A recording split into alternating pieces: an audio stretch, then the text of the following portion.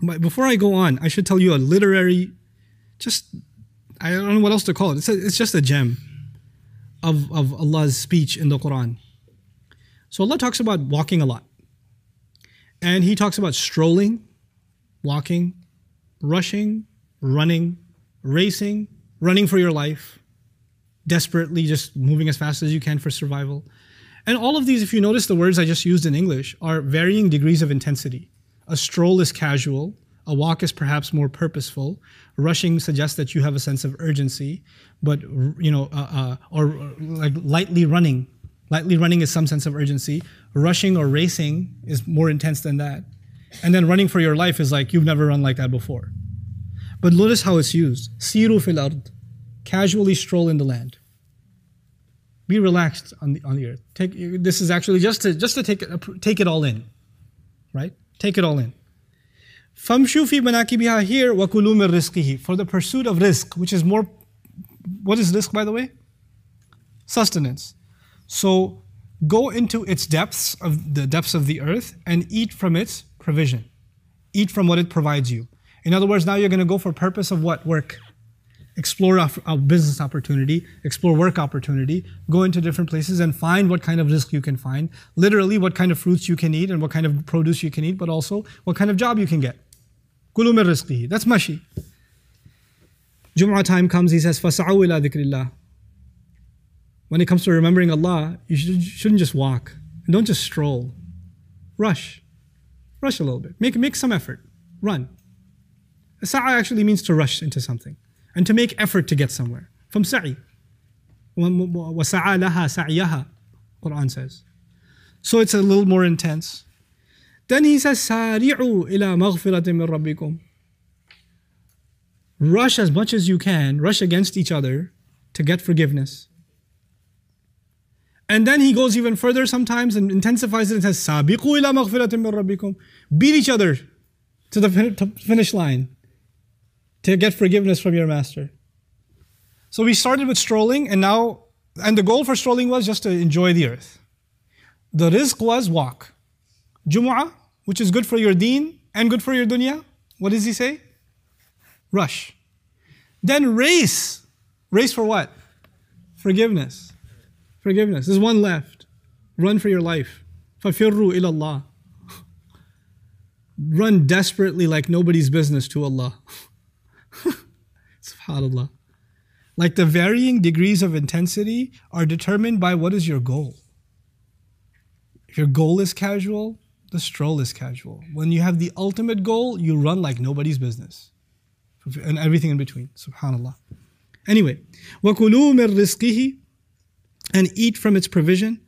This is actually, interestingly, وفي الآية إيماء إلى ندب التجارة والتكسب بجميع ضروبه.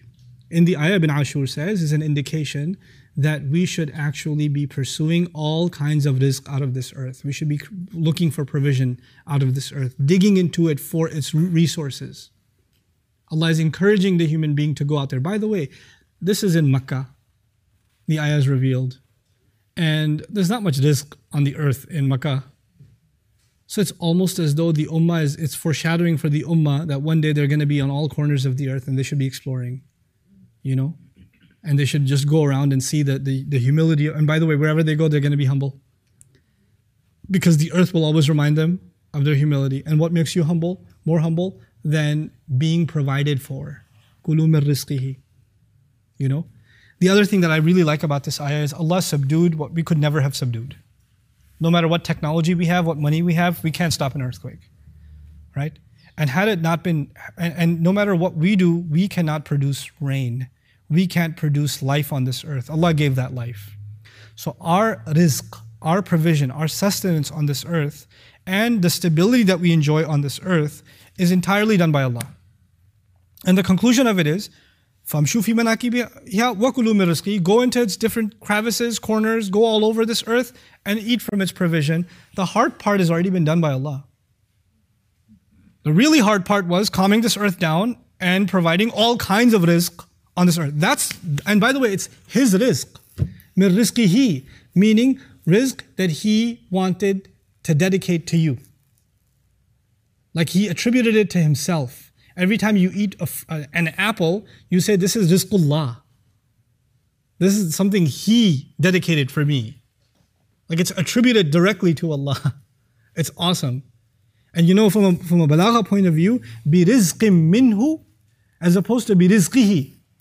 The بِرِزْقٍ مِّنْهُ, provision that comes from him. As opposed to rizqihi, his provision. Now his provision and provision that comes from him are roughly the same, but grammatically one's an idafa, and an idafa is inseparable. So your rizq should be inseparable from your remembrance of Allah. Like rizqihi. And وَإِلَيْهِ النُّشُورِ. You know? So what I was going to say is the hard part's already done by Allah.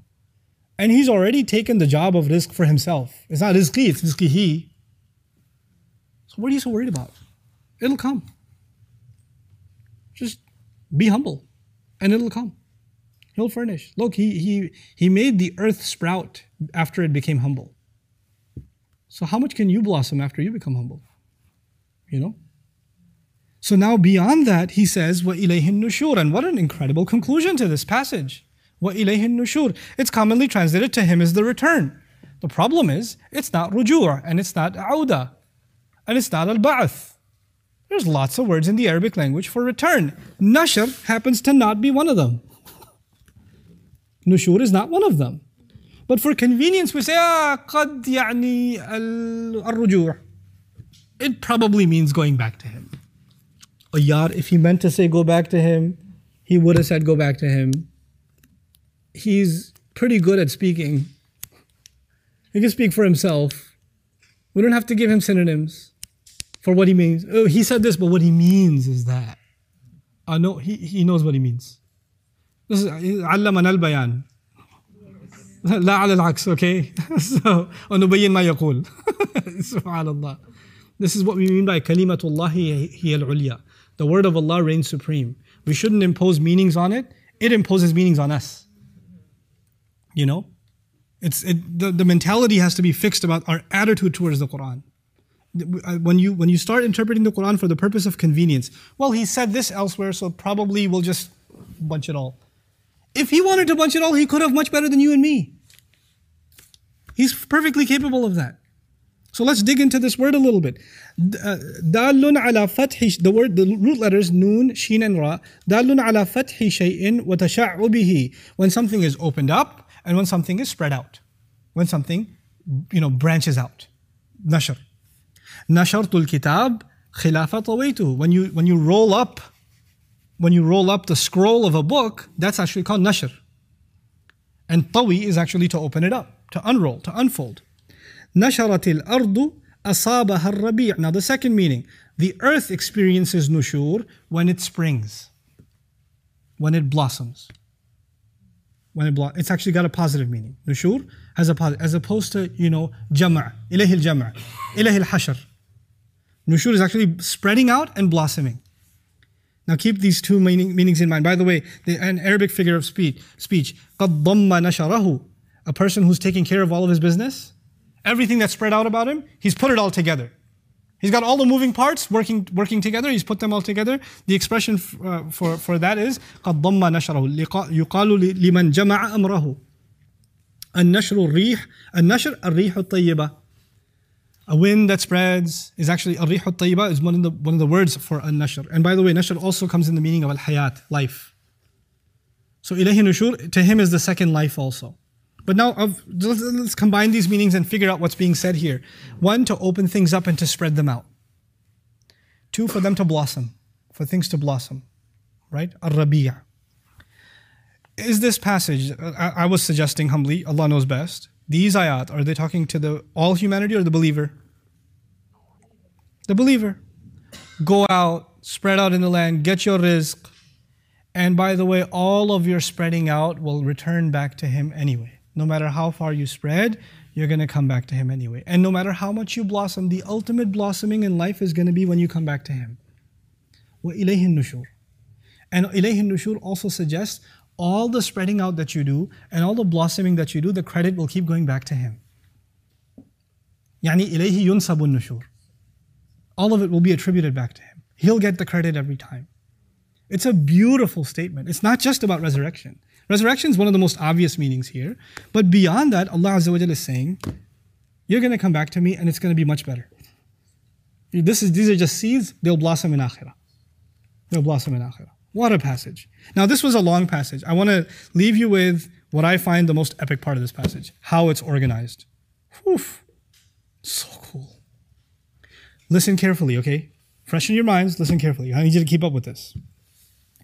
First ayah. وَلَقَدْ زَيَّنَّا السَّمَاءَ الدُّنْيَا بِمَصَابِيحَ وَجَعَلْنَاهَا رُجُومًا لِلشَّيَاطِينَ. Okay. We opened up this, we beautified the what? Beautified the sky. We beautified the sky. Last ayah of this passage. هُوَ الَّذِي جَعَلَ لَكُمُ الْأَرْضَ ذَلُولًا. The earth. The sky has been beautified, the earth has been humbled. Right? You understand that there's an open and close between the skies and the earth? I told you this entire surah will be a play between sky and earth, sky and earth, sky and earth. Okay, check it out. The sky is much bigger than the earth, yes? And by the way, I told you also there's an interplay between style and substance. The sky was described with style, زَيَّنَّا. The earth with substance, فَامْشُوا فِي مَنَاكِبِهَا وَكُلُوا مِنْ رِزْقِهِ. Eat its sustenance. Now the next part of it. The sky is way bigger than the earth. Who tries to roam around in the sky freely? Shayateen. Are they allowed to roam around freely or do they have restricted movement? Despite the sky being massive, جَعَلْنَاهَا رُجُومًا لِلشَّيَاطِينَ. They can't just go wherever they want. Their movement is restricted. On the contrast, you believer are on the earth and it's been humbled for you. Do you have restricted movement? Quite the contrary. فَامْشُوا فِي مَنَاكِبِهَا وَكُلُوا مِنْ رِزْقِهِ. How does he do that? And then, okay. The rizq of this world. Give me some examples. Fruits, water, drinks, milk, honey. Are these things a preview for what is to come in where? Keep that thought in your mind. These things are a preview of what is to come in Jannah. Okay. Let's go back up to the sky. First ayah. The sky has been made rujuman lishayateen. Things that are cast, like stones cast at devils. They are made of fire. Those stones that are cast at them are made of fire. When someone's being hit with fire, what is that a preview of? So that ayah says that they are getting a preview of Jahannam and they're going to end up there anyway. جَعَلْنَاهَا رُجُومًا لِلشَّيَاطِينَ وَأَعْتَدْنَا لَهُمْ عَذَابَ السَّعِيرِ. So the preview followed by the full scale. And by the way, the skies will give you a preview of hell and the disbelievers will end up there also. Which is why the next passage is hellfire. So the skies, some part of it serves as a preview of hellfire, followed by an elaborate description of hellfire. On the flip side of it is the believer, who is going to get what from Allah? Ajrun kabir, Jannah. Lahum maghfiratun wa ajrun kabir. But if you want a preview of Jannah, where is the preview of Jannah? فَامْشُوا فِي مَنَاكِبِهَا وَكُلُوا مِنْ رِزْقِهِ. And the full blossoming will happen back with him. وَإِلَيْهِ النُّشُورِ. So the beginning and end of this passage is the skies and the earth, both serving as a preview. The sky serving in this passage as a preview of hell, and the earth serving as a preview of heaven. And the preview of the sky followed immediately by what it previews, hellfire. And the preview of the earth, Jannah, preceded right immediately before it, the description of Jannah, subhanallah. And that's how this passage just forms this perfect symmetry. Perfect symmetry, subhanallah. So with that, inshallah ta'ala, I'll give you your next break. Barakallahu li wa lakum. Wassalamu alaikum wa rahmatullahi wa barakatuh.